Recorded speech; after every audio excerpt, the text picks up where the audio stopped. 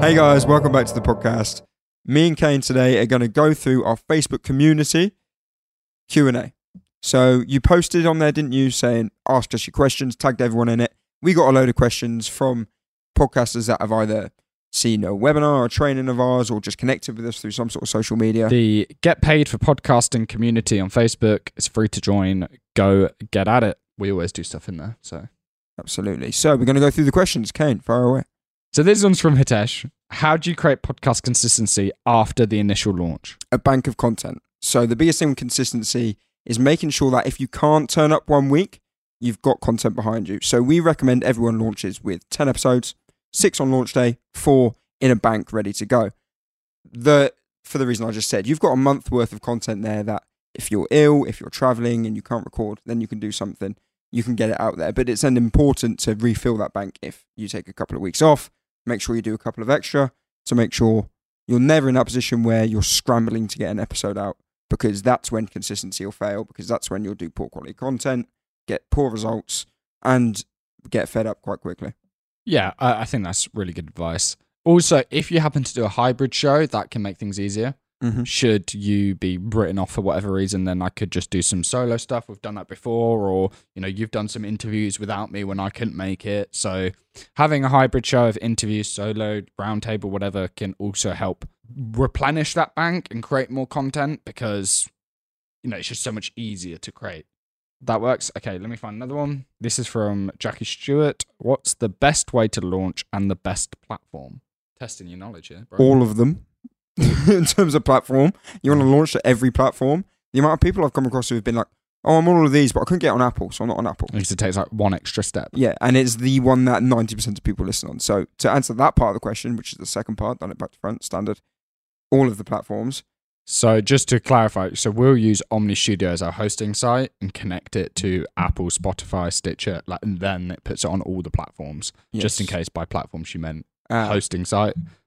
If you're going to do it for free, Acast is the best one we found.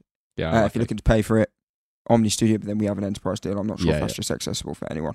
It's a bit harder. Acast definitely has a paid version, but I do like it, and it's not much. Cool. And the first part of our question, the best way to launch is multiple episodes, a lot of promotion before, try and get as many listeners in the day one as possible. Yeah, so anybody who wants to know how to launch properly, that is quite a long episode. So we did part 1, part 2 on how to launch a podcast. So just scroll back a couple of months. It's not far away. It wasn't long ago that we recorded it. So go listen to those episodes. But yeah, like you said, 6 episodes launch on day 1, build up a bit of anticipation 7 days before, have some sort of giveaway to incentivize people to listen and hit follow on the particular day you launch, not the next day or the day before, on the day that you launch. That's the crux of it. So, Shreya, what's the best day and time to release a podcast, and what's the best way to get engagement? Oh, she's not 2 questions in 3 questions in there, really. Best day and time, any weekday. Yeah, for sure. Something that's, I don't know if this is particularly effective, but it's worth trying, because someone mentioned it to me once, is if you've got someone, if you're in a very specific niche and you've got like one main competitor, try releasing the day after they do.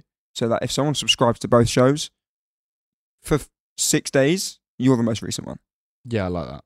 Pretty cool, isn't it? But yeah, any weekday and at 1 a.m. in the morning or at midnight, just so that because it can take a while to get pushed out to the platforms.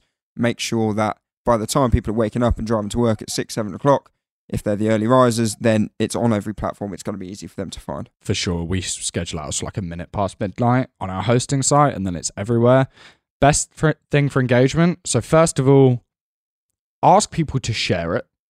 People are 4 times as likely to take action and share your content, and that goes across all platforms if you literally just ask them.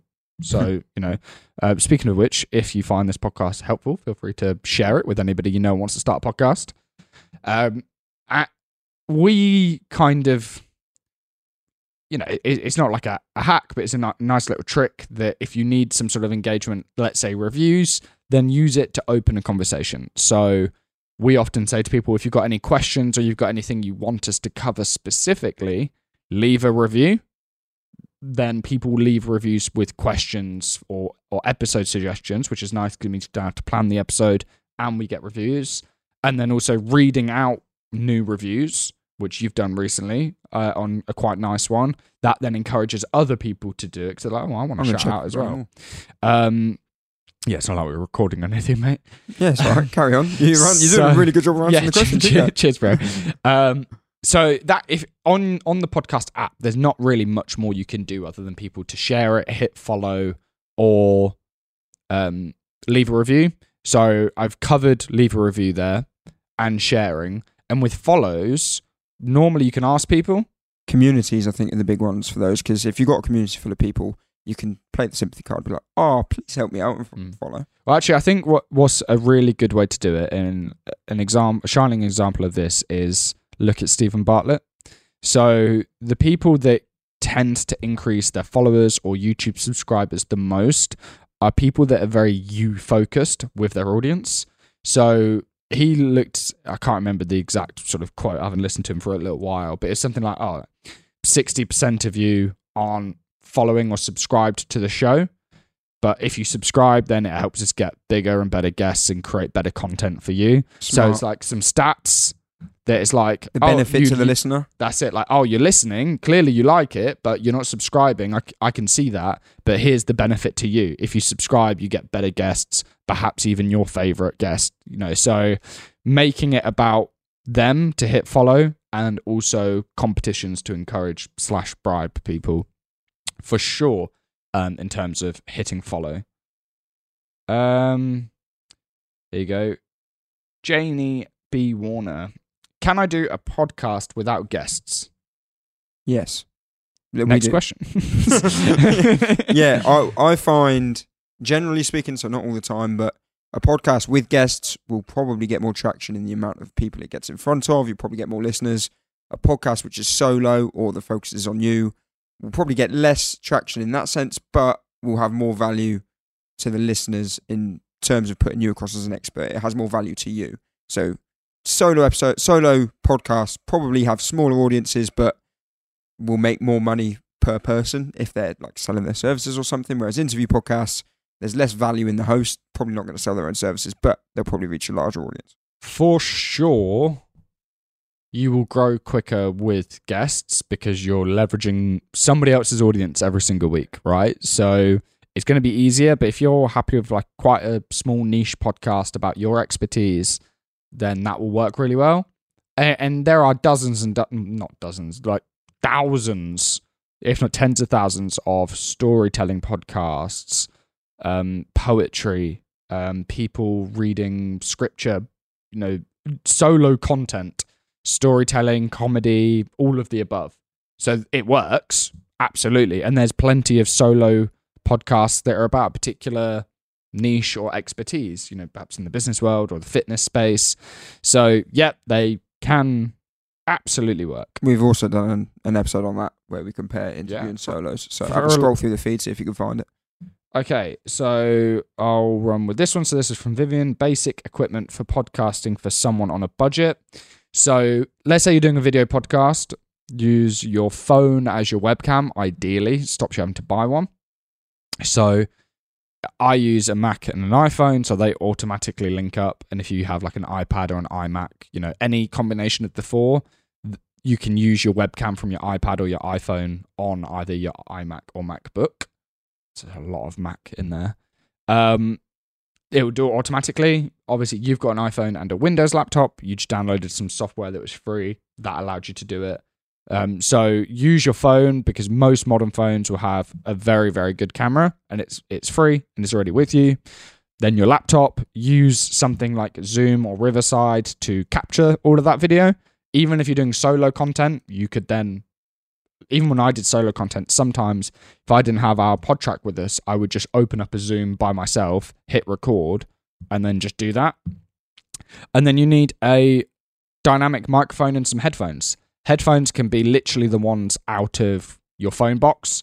The only real reason you're wearing them is to, one, stop bleed, which is if we have two of us on Zoom together and neither of us have headphones, you speak, it comes out of my speakers, and then my microphone picks it up and then plays it back out of your speakers, and you get that feedback. That's one reason. And the second reason is so that you can hear your own audio quality, make sure you're using the mic properly. And then a dynamic mic. So we have a kit list on our website of all of this stuff, but we use a lot from Samsung. So not the phone manufacturer, but Samson. Google them, Samsung dynamic mic, or Zoom dynamic mics. Google those. You're looking in the range of like £50 to £100. But really, if you use for your video conferencing, if you're using Zoom on your laptop, it's free. If you've already got a phone and a laptop or a computer or something like that, it's free because you've already got it. Most of us have some sort of headphones lying about, so really you're just buying the mic. So that's probably the cheapest setup to have a full video podcast. And then just have like a plain white wall behind you is better than something a bit messy and fussy. Here's one. Who's the best looking host? Oh, unlucky lad. No, Next one. How many listeners do you need to monetize, in brackets, when there's nothing to sell? Only deliver information to the listeners. So obviously we talk a lot about you need one listener to monetize if you've got a product or service to sell.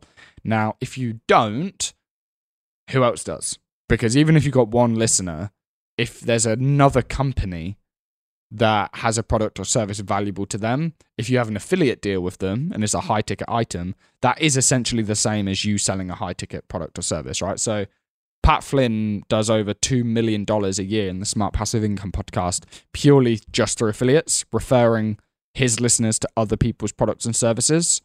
$2 million, right? No big staff, company, no research and development, no products, no warehouses, nothing like that.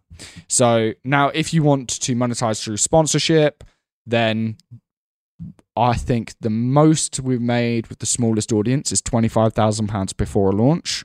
The next would be £12,000 for a launch of a season 2, which that particular creator only had about 400 downloads total across season 1, which was 12 episodes. Really? Yeah. There's a bit more on the YouTube, but they were only looking at the audio numbers. So, oh wow. Yeah, but it was super, super niche. But again, we talk a lot about being very specific, and very niche can massively help you. So we get the question a lot, how many, as if it's like... You need 526 to click the monetize button. Yeah. It maybe that stems from YouTube. Like on YouTube, you need 1,000 subscribers, 4,000 watch hours, and then you can join the creator program, and then you'll get paid a CPM, and it'll be different, depending on your content. It doesn't work like that. You could set up a membership site. Well, people with 2,000 listeners a month, but they post weekly. So it's not going to be 2,000 unique listeners. And they're doing 10K a month in a health and safety consultancy business. Membership site, subscription. Then you've got sponsors paying thousands of pounds for just a few hundred episodes. You've got some people that will pay. I remember speaking to a guy in Clubhouse a few years ago. He had he did awards for local marketing agencies in the East Midlands. And people would pay to come on his show at 500 quid a pop. And he had a few hundred listeners. Stuff about marketing agencies in the east of England is a pretty niche market, but they wanted to get clients. Well, I think local podcasts are going to start. Yeah, really local well. will be big. So unfortunately, Lucia, there's no right answer. But it could be from day dot. Hopefully you guys found that useful. If you do have any questions for us, either leave a review, we'll check them out, or join the Get Paid for Podcasting community on Facebook, where we'll go live fairly frequently, do Q&As, stuff like that. And if you've got any questions, just at me in that group. Till next time. Cool. Cheers, guys.